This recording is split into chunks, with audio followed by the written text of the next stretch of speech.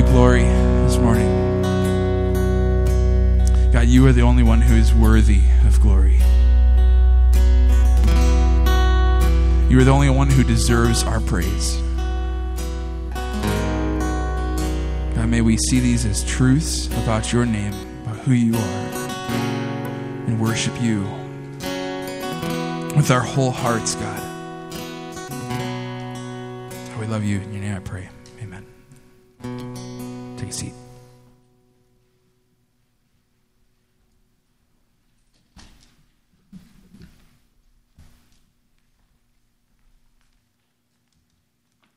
Our scripture this morning comes from the book of 2 Timothy, chapter 4, verses 6 through 8. And that is on page 996 of the Red Bible under your seat.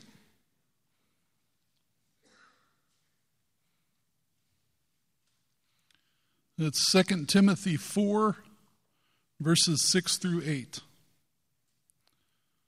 For I am already being poured out as a drink offering, and the time of my departure has come. I have fought the good fight. I have finished the race. I have kept the faith. Henceforth there is laid up for me the crown of righteousness, which the Lord, the righteous judge, will award to me on that day. And not only to me, but also to all who have loved his appearing. This is the word of the Lord. Morning. My name is Mike. Welcome to Trinity. It was awesome to hang out with all of you at the Tailgater last Sunday. It was a lot of fun. In fact, it was just sort of like a whole week of good time with community. So our community group had one of those days where we just sort of had no agenda, just hung out, ended up just losing track of time well into the night, and that was just hugely refreshing. I just left feeling really grateful for you guys and grateful to be part of this family. Before jumping in today, I'd really just like to take a second to open in prayer, if you'd join me. Lord Jesus, I just feel the weight of today's topic in some ways, and just how unqualified I really am to at least in my own strength, how unqualified I am to speak to aging and death. So Lord, I pray that today your Spirit would be the one that makes Scripture alive to us, that by your Spirit you would show us the way to age well, the way to live well. Amen. So today we continue in Gospel and Life. So the Gospel, that's the term that we use to talk about the work of Jesus. So the life, the death, and the resurrection of Christ, and all that's included in that, the salvation that God brought about through Jesus. And so what we're doing this summer is we're basically taking the Gospel, that core message of the Christian faith, and just applying it to sort of the nuts and bolts of life. And my hope is that it's been good so far. Today we approach a topic that can be pretty difficult to address. We're talking about the topic of aging, sort of end-of-life issues, death. Now, why is it important that we talk about the way that the gospel applies to aging? So I think we get a sense of why it's so important. We could easily just turn to one of the poems recorded in the Hebrew Scriptures. So in the Hebrew Scriptures, there's a collection of poetry called the Psalms. And the 90th Psalm sort of begins by the poet sort of exploring mortality and aging. He's talking about his own death, the death that all people share. And the poem sort of hits this climactic moment where he makes this really interesting request of God. He says, on behalf of all of God's people, Lord, teach us to number our days. Teach us to number our days. Which to me is just such an interesting thing to ask for. Like, what is he asking for there? He's asking that he would be conscious of his death. He's asking that God would make him really, really aware of the fact that he and everyone else are aging. And why does he ask that? It's given in the very same verse. Teach us to number our days that we may get a heart of wisdom. Wisdom in the Hebrew Scriptures refers to sort of this knowledge to live skillfully, the knowledge of what it means to live the way that we ought to live, to really have your priorities straight. And so in this poem, the poet is saying that God needs to, he's pleading with God to help us number our days so that we can know what it is to live well. So why is it important that we talk about aging? Well, part of it is that when we talk about aging well, in some ways we're talking about living well. The other reason why it's important to talk about aging is because everybody does it. We all age, right? I think in our culture, when we talk about aging, we think of aging as just something that, like, quote unquote old people do.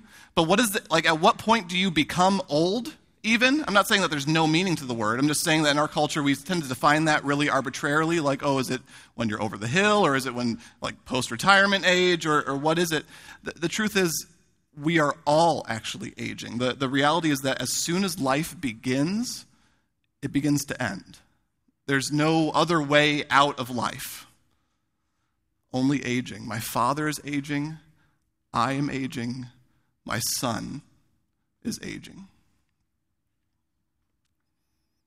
Not everyone who is aging is old, but we're all aging. And so it's really important for all of us, no matter what life stage we're in, to think about it.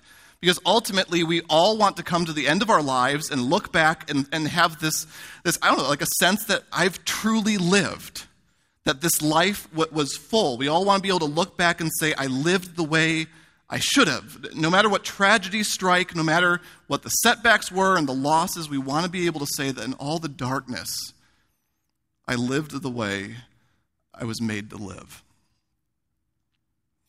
To age well, we have to live well. Christian thinker and author Henry Nouwen, he spilled a lot of ink on the topic of aging, mainly around the topic of caregiving. And a lot of his stuff is really, really good. In fact, he wrote one book just entitled Aging. And for the most part, it's excellent. There are some things in the book that we as the leadership of Trinity would not endorse. So for instance, Nouwen is what's called a philosophical pluralist, meaning that he sort of believes that all religions are equal paths to God, and we would not endorse that view.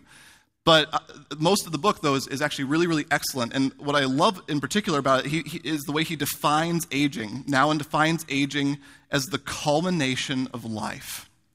Aging is the culmination of life. So what he means is basically that it's sort of the summing up of everything that has come before. Which means that sometimes aging can be this really sad process toward the end. It can culminate a life of frustration or resentment. It can also just culminate a life of tragedy.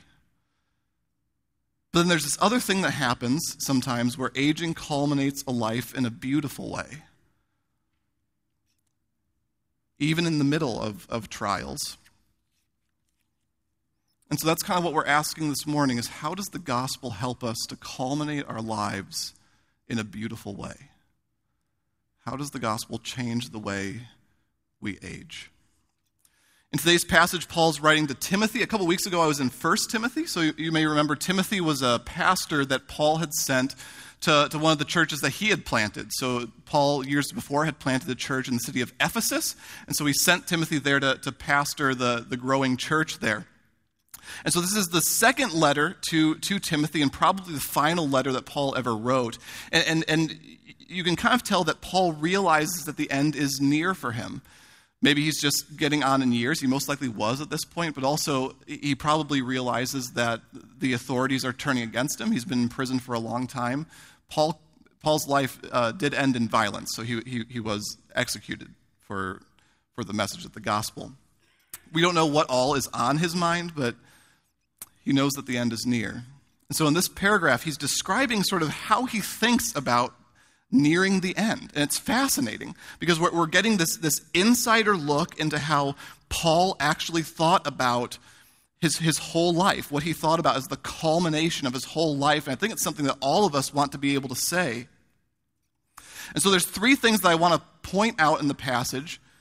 Paul reveals three things about how the gospel shapes the way we age. So the first thing is that the gospel gives us hope in aging. The gospel gives us hope in aging. So I want to throw a slide up of an author named Donald Hall.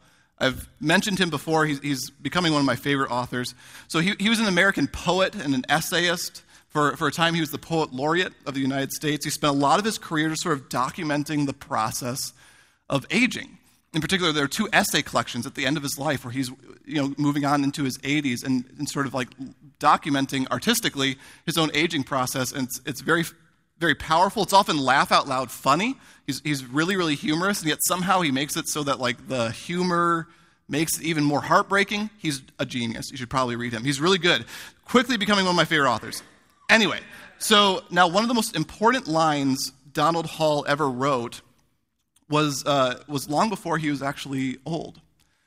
He was probably in his mid-50s. It was in a poetry collection called The Painted Bed. And it was this collection that he'd put together to sort of process his grief over losing his wife. And so topics of death and aging were heavy on his mind. His wife, Jane Kenyon, was also a poet. She died of leukemia at 47, so super young.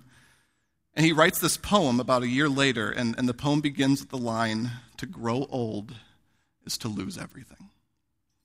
And he's processing grief and dying and what he just saw his wife go through. In our culture, that's usually the only way aging is talked about. I think that Donald Hall was just sort of expressing something that many of us culturally feel.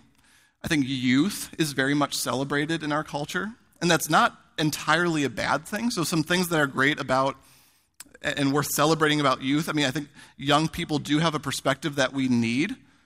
Youth is sort of a sign of life. It's a time of deep feeling.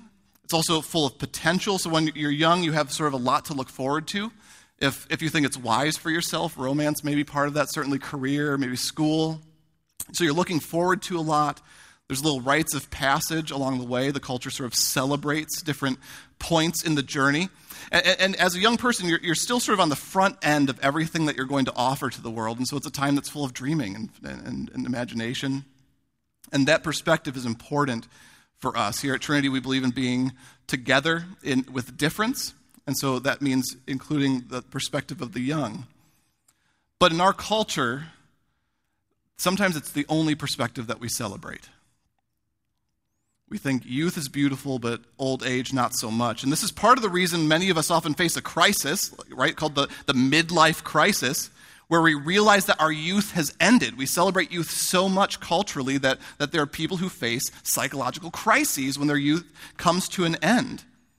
That, there's sort of this realization that there are no more major milestones that the culture is going to celebrate with us. We realize that there's nothing huge we're looking forward to in the sense of like a big sort of life-changing shift. So we start to feel sort of cut off from our purpose, cut off from meaning. And it's usually around the same time, after youth has sort of ended, that we really start to realize that we are mortal. Which might sound weird, because on an intellectual level, we all know that we're mortal, right? So I'm not so much talking about the would you affirm the statement, you are mortal, check yes or no, yes. I'm not so much talking about that. I'm talking about this actual experience where you have this moment where you realize that you are going to die. You're going to die. That you are an organism, and the clockwork inside you will stop one day. And for many of us, we'll be conscious of it happening as it's happening. And we have no idea what that's like. And there's this moment that many of us come to. Sometimes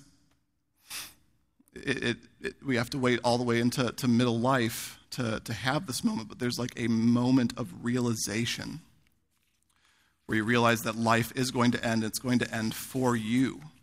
And once you experience that, really experience that feeling, there's no going back, really. Life is different when you realize that life is going to end. And so I think that's really what's at the heart of our fear of aging. It's a fear of having no more chances. It's a fear of having regrets.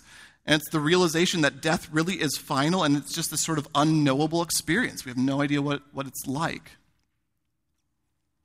And it's a realization that has led many people to lose hope. So one person that comes to mind is the filmmaker Ingmar Bergman, brilliant filmmaker. He's famous for The Seventh Seal. That was sort of the thing that just gained him worldwide fame. Famous movie. If you've ever taken a film 101 course, you will almost certainly watch The Seventh Seal. And basically what he's talking about in The Seventh Seal is that death is such a huge reality, that such an unbeatable thing, that it renders religious faith almost ridiculous and absurd. That death just cannot be overcome. It is the unstoppable enemy. It will take all of us. So just enjoy your life as much as you can. That's how the movie ends. It's just like, all right, guys, so enjoy.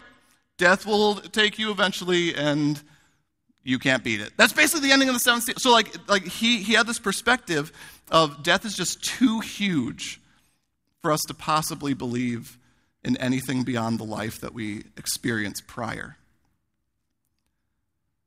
But in today's passage, Paul seems to have a really, really different perspective.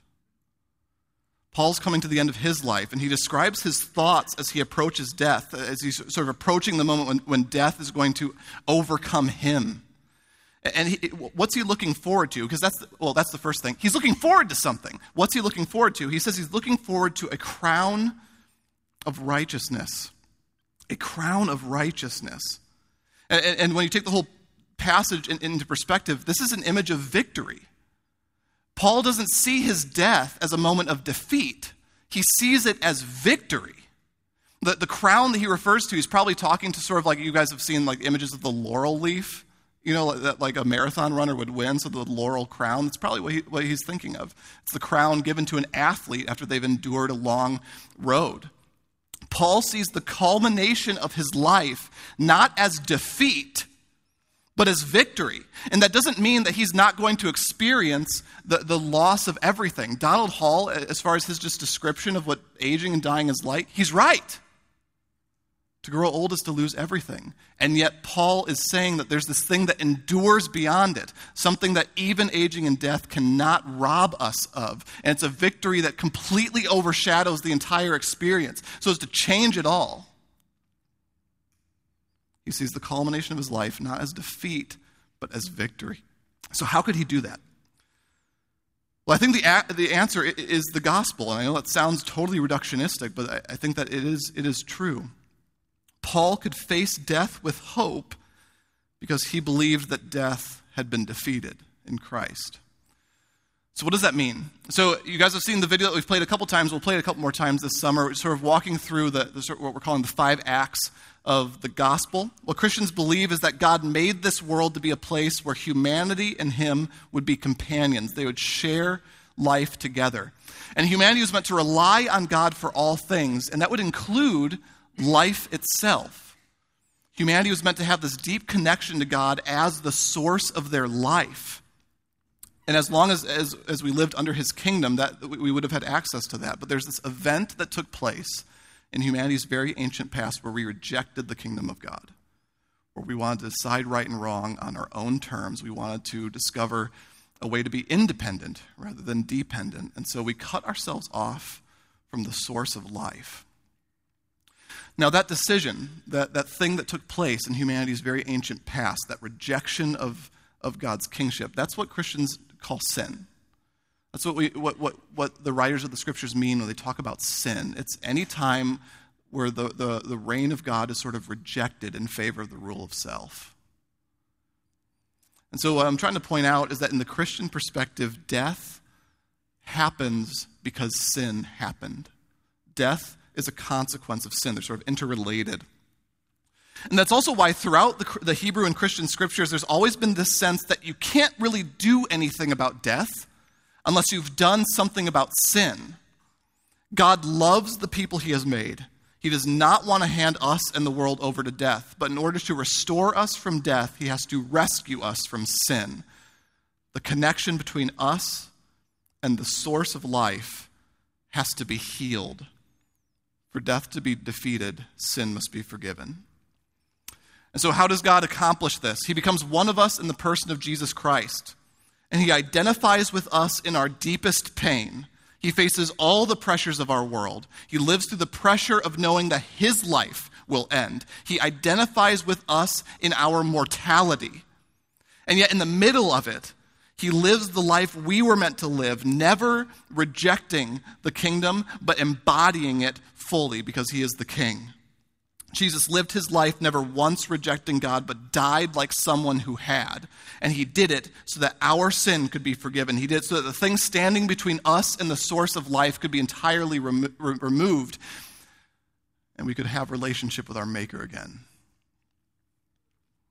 Now, here's the thing. If for Christians, if Jesus had only died, that wouldn't give us any sort of hope, right? So like if Jesus had only died, then there would be no reason to think that any of his claims were true, that we should like follow him or base our whole lives on him. And certainly, if Jesus had only died, we would have no hope going into death. No hope. If Jesus had only died. But I think one of the amazing things that you find out as you read the scriptures is that Jesus didn't remain dead. And I'd like to speak to this for a minute because it's sort of important to recognize this from sort of a historical standpoint.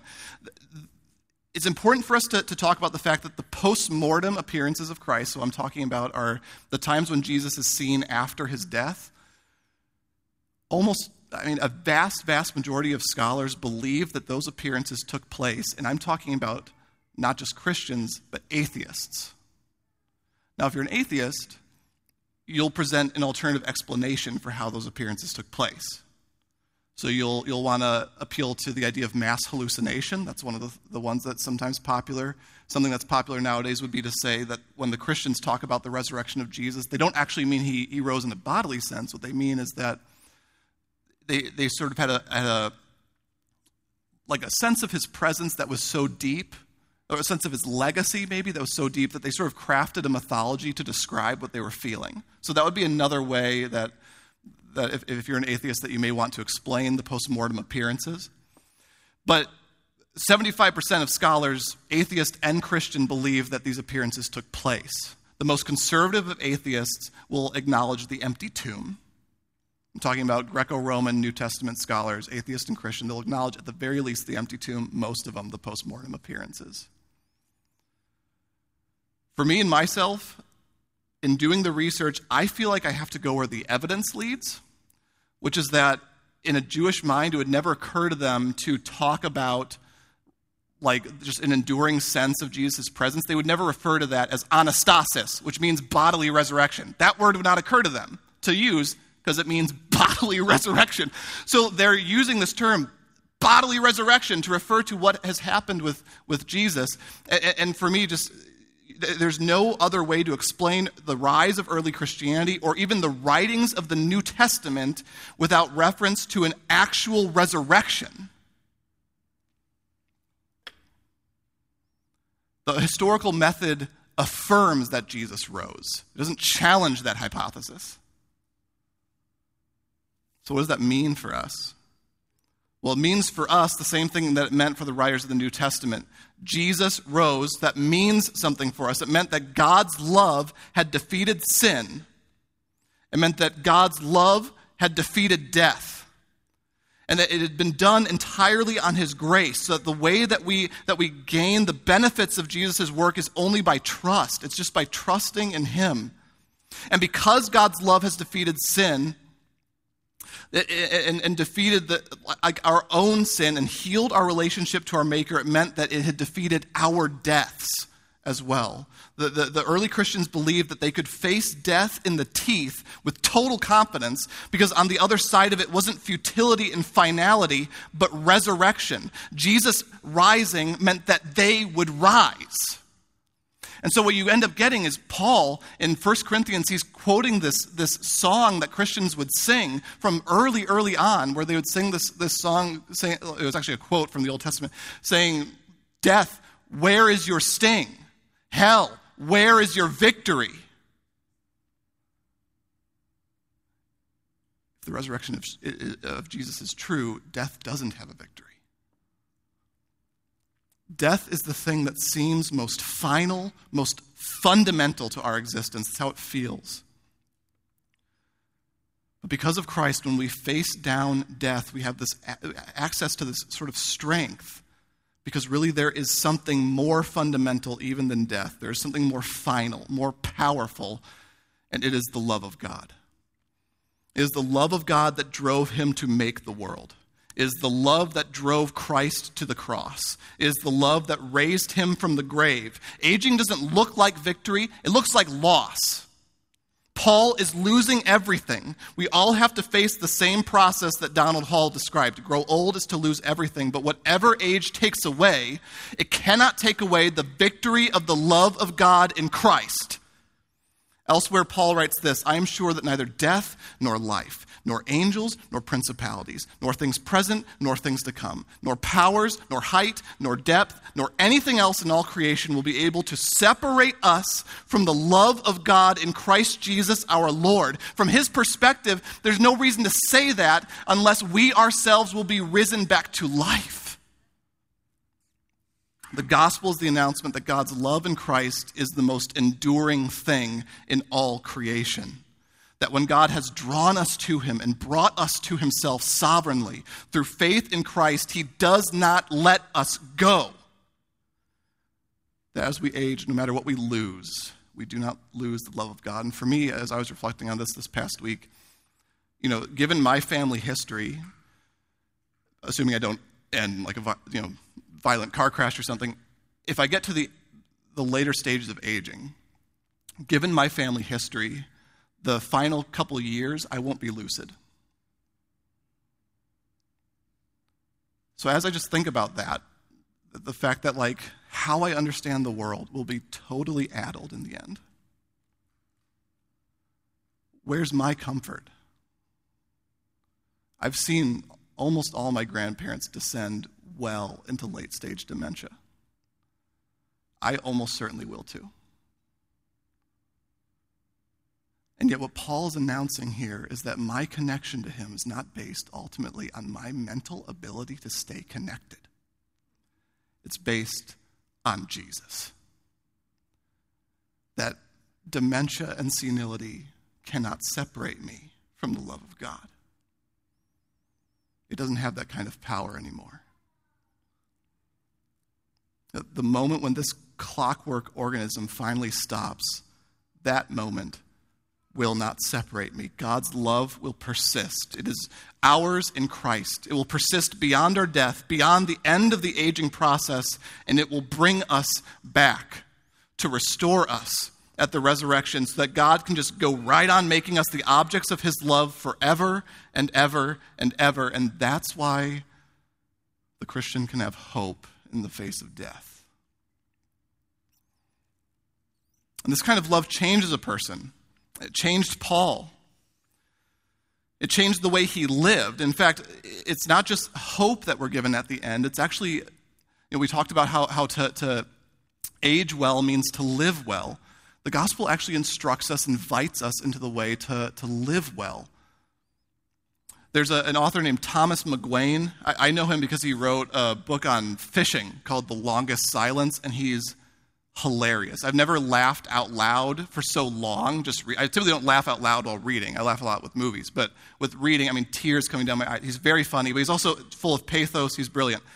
So in an interview, he was talking about a novel of his that I haven't read, but he said this phrase that struck me, where he said, I wanted to write about a character who had no strategy for dying. I was like, strategy for dying? That's an amazing phrase. And obviously my imagination took it. So, I just love that phrase because I think in some ways that's sort of what we're given in the gospel. We're given sort of this perspective where we can face down the corridor of our lives and strategize toward a way of life.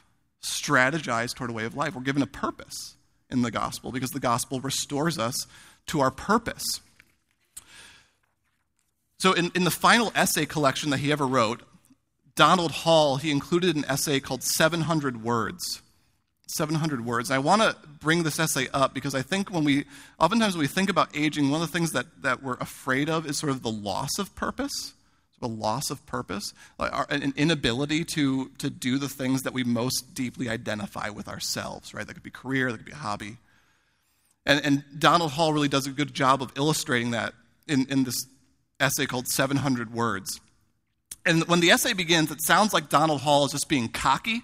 He opens and he just starts rattling off all the stuff that he's done, right? Awards, just awards and awards and awards. He was a really celebrated author, poet laureate. He was rattling off all this stuff. And then he starts talking about, and by the way, I could do all that in a year.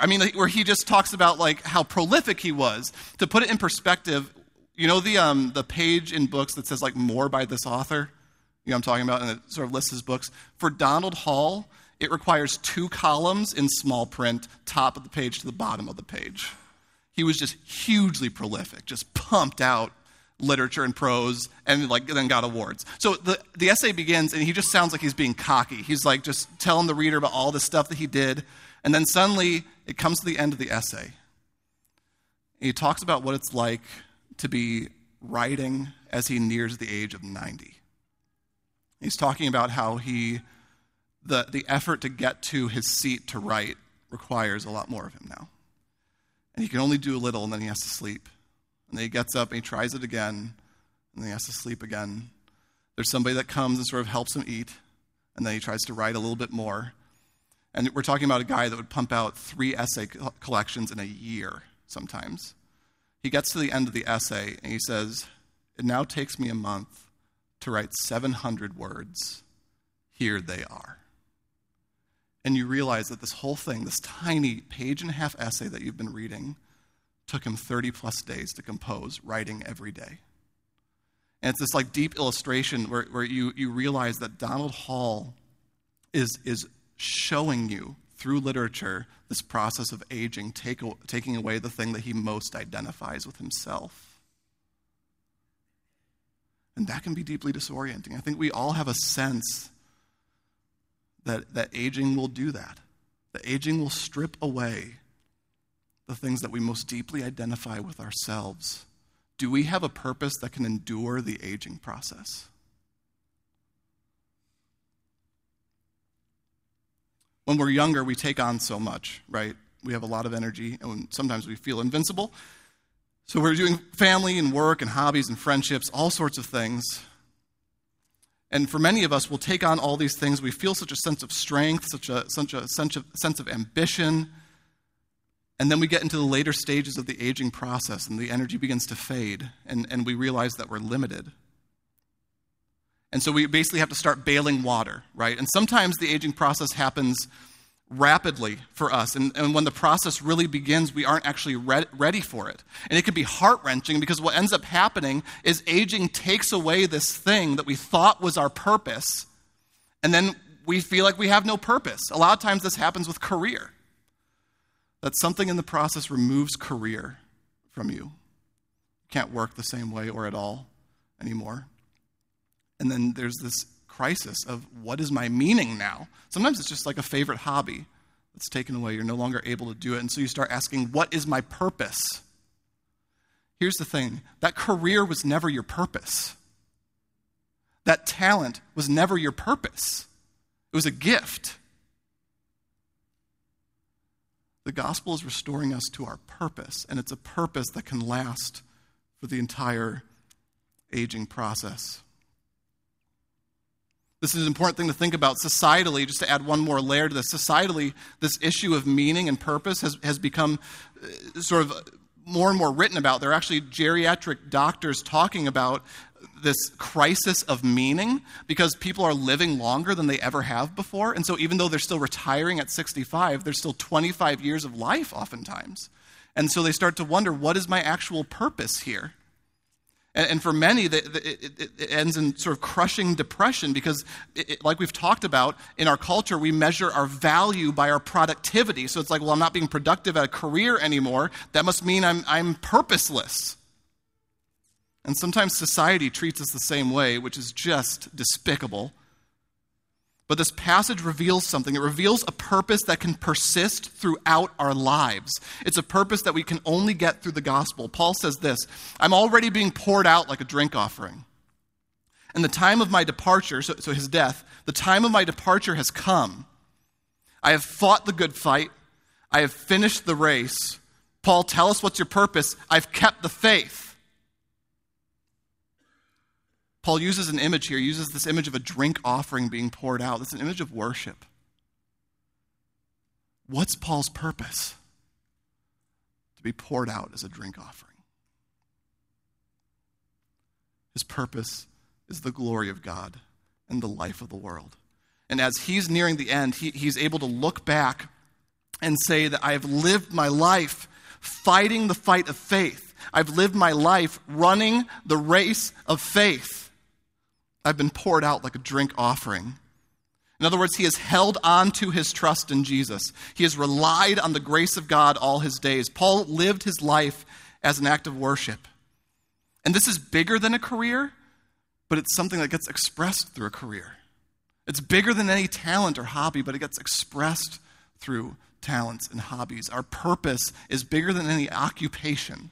Our purpose is bigger than the kids still being at home and being able to us being able to pour into them. Our purpose is bigger than any life stage.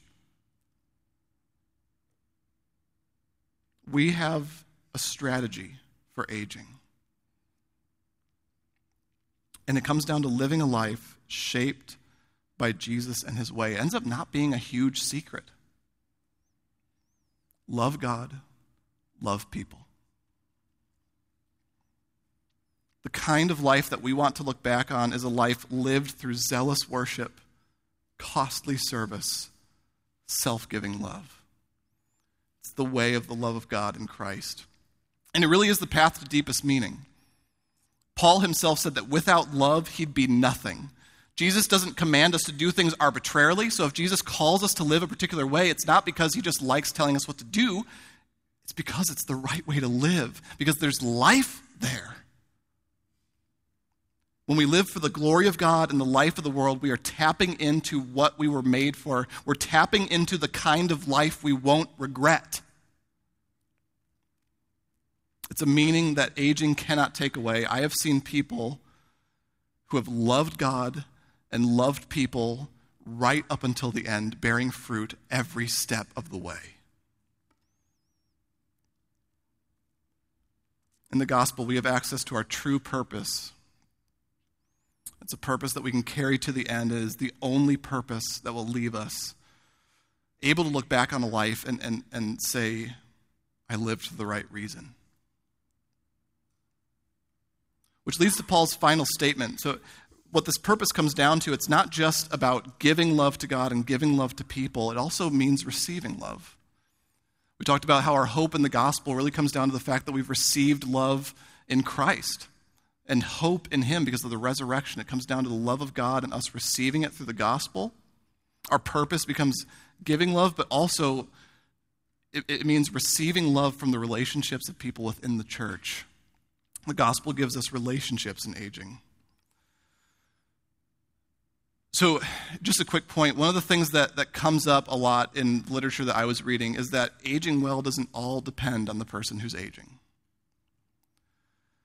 Henry Nouwen spent a lot of time talking about the responsibility of caregiving, and he saw this as something that all the church participates in. That like we as a community sharing life together, we're meant to come around those who are entering into the final stages of aging and walk with them through it. The church should be a community where all of us can feel this confidence that, like, for me, as I near the end, I will not do it alone.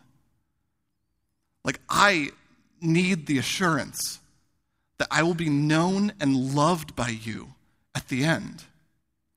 That I won't have to worry about somebody to visit. We have a culture, and I'll talk about this more in our sermon on justice, but we have a culture that largely forgets the very old. In the church, it should not be so. We have responsibility to each other. And so as brothers and sisters among us near the very end, we should rearrange our lives to give them dignity. I need that assurance. And in the gospel, God has brought together a people who have loved the appearing of Christ, who are looking to him with hope, who are coming together to realize that the kingdom of God is coming, and it is a place where the very old are remembered. We need that assurance. So what's a way that sort of, what does that look like in the end? John Dunlop is a geriatric doctor who's worked a lot with folks nearing the end, and what he says is that there are 4 things every one of us needs to hear and say in order to sort of arrive at the end with more peace. And the 4 things are, I love you, thank you, I forgive you, forgive me. I love you, thank you. I forgive you, forgive me. The church should be a people who walk with each other and remind each other of those four things. Because the gospel has provided everything we need. It has provided everything we need to say, I love you. It has provided every reason for us to be grateful for all the ways that God has blessed us through each other. It's given us all the resources we need to have the humility to say, forgive me. And it's given us all the resources to forgive. In the gospel, we should be together in aging. So in the gospel, we have hope, purpose, and relationships in aging. So like we talked about, aging well ultimately comes down to living well. It's the culmination of a life lived to God. It's about living life in gratitude to God. It's about loving people. And just as importantly, it's about receiving love from God and from people. Now, when we talk about aging as the culmination of life, it's easy for some of us to get discouraged because we feel like it's too late. Like, well, I've spent a lot of my life not doing the stuff that you're describing, so what does that mean for me? So I'd like to end on a story that really struck me. It struck me because it sort of illustrated this reality that we not only, that aging for us can't just be about giving love. It can't just be like about an outpouring on our part. We will get exhausted and also probably a little bit legalistic, and we will exhaust ourselves in works righteousness. It's not just about what we give. It begins with receiving love in Christ. And it's something that can happen at any stage in life. So I'd like to share a story here at the end about aging that really struck me. So Godfrey Minot Camille, he was a participant in what was called the Harvard Grant Study, which was the longest running study on happiness ever conducted. It's actually ongoing. It's been going for about 75, 80 years, I think. Essentially what the study gathers together men at the beginning from about age 18. It's now into the following generations. But in the beginning, it gathered together men around 18, 19 years of age. And Godfrey was a part of it. One of the psychologists leading the study wrote about Godfrey, and here's some sections of the article. Godfrey was an intractable and unhappy hypochondriac. In other words, he just constantly thought there was something wrong with him physically. Camille's parents were upper class. They were also socially isolated and pathologically suspicious. A child psychologist who reviewed Godfrey's record 30 years later thought his childhood one of the bleakest in the study. On the 10th anniversary of his joining the study, each man was given an A through an E, rating, sort of anticipating future personality stability. When it was Godfrey's turn, he was assigned an E, the worst rating. Then Godfrey's life goes downhill from there. He was rejected at his first attempt for medical school. He got in eventually. But when he finally did get in, he resented his patients. He didn't like helping people. He eventually attempted suicide. He survived, and then things eventually came to a head when he was 35. The article reads, at age 35, Godfrey had a life-changing experience. He was hospitalized for 14 months in a veterans hospital with pulmonary tuberculosis. So at this point, we have records from Godfrey. And he says that this hospital stay completely changed him. He's sort of in the face of death, right? He's in this hospital where death is all around him. And as he's there, he has an encounter with Jesus. He doesn't give any more detail. He just says that someone with a capital S cared for me. And that's about it as far as what Godfrey actually talks about in terms of the experience that happened in the hospital. We don't have any more detail. But as time would go on, he would add that the experience was an experience of love that changed him. And so he returned to life, and he started to pour that love into other people. He started to make it his purpose to reflect the love he had experienced back out to the world around him. So here's some more of the article. Released from the hospital, Dr. Camille became an independent physician, married, and grew into a responsible father and clinic leader. Whereas at 30, he had hated his dependent patients, by 40, his adolescent fantasy of caring for others that led him to be a doctor in the first place became a reality. In vivid contrast with his post-graduation panic, he now reported that what he liked most about medicine was that, quote, I had problems and I went to others, and now I enjoy people coming to me. The author writes, again, the author's not a Christian, so he's going to come at this from a slightly different perspective than Godfrey or most of us. So the author writes, when I was 55 and Camille, the author was part of the study, by the way. So when I was 55 and Camille was almost 70, I asked him what he had learned from his children. You know what I learned from my children? He blurted out, tears in his eyes. I learned love. At 82, Godfrey Minot Camille had a fatal heart attack while mountain climbing in the Alps, which he dearly loved. His church was packed for the memorial service. There was a deep and holy authenticity about the man, said a bishop in his eulogy. His son said he lived a very simple life, but it was rich in relationships. His daughter recalled that she knew him most of all as a loving man. Here's what Godfrey said of himself, and I'd like to put this up on the board. So if you don't know the story of the Velveteen Rabbit, it's about a stuffed animal that is loved by a child and becomes an actual rabbit. He's going to make reference to the story. He writes this: before there were dysfunctional families, I came from one. My professional life hasn't been disappointing, far from it. But the truly gratifying unfolding has been into the person I've slowly become. Comfortable, joyful, connected, effective. Since it wasn't widely available then, I hadn't read that children's classic, The Velveteen Rabbit, which tells how connectedness is something we must let happen to us, and then we become solid and whole. As that tale recounts tenderly, only love can make us real. Aging is the culmination of our lives. To age well, we have to live well. And in the gospel, in the love of God poured out in Christ, we have access to life. Wherever we are in the aging process, we have access to life. We have been given the love of God in Christ. We have been given the Spirit to pour that love out to others. We can be changed. I don't have a spiritual practice for you this week. Aging is the culmination of life. The application for you is that I want you to live.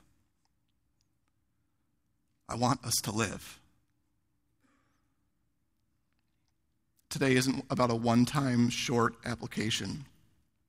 It's about all of life. Receive the love of God.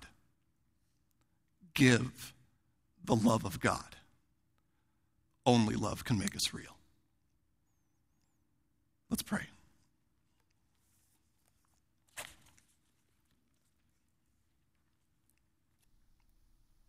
Lord Jesus, thank you for your grace.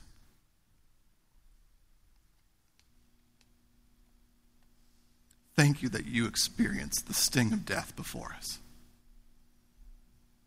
And thank you, Lord, that you have not left us confused as to the way to live, but you have showed us the way to live.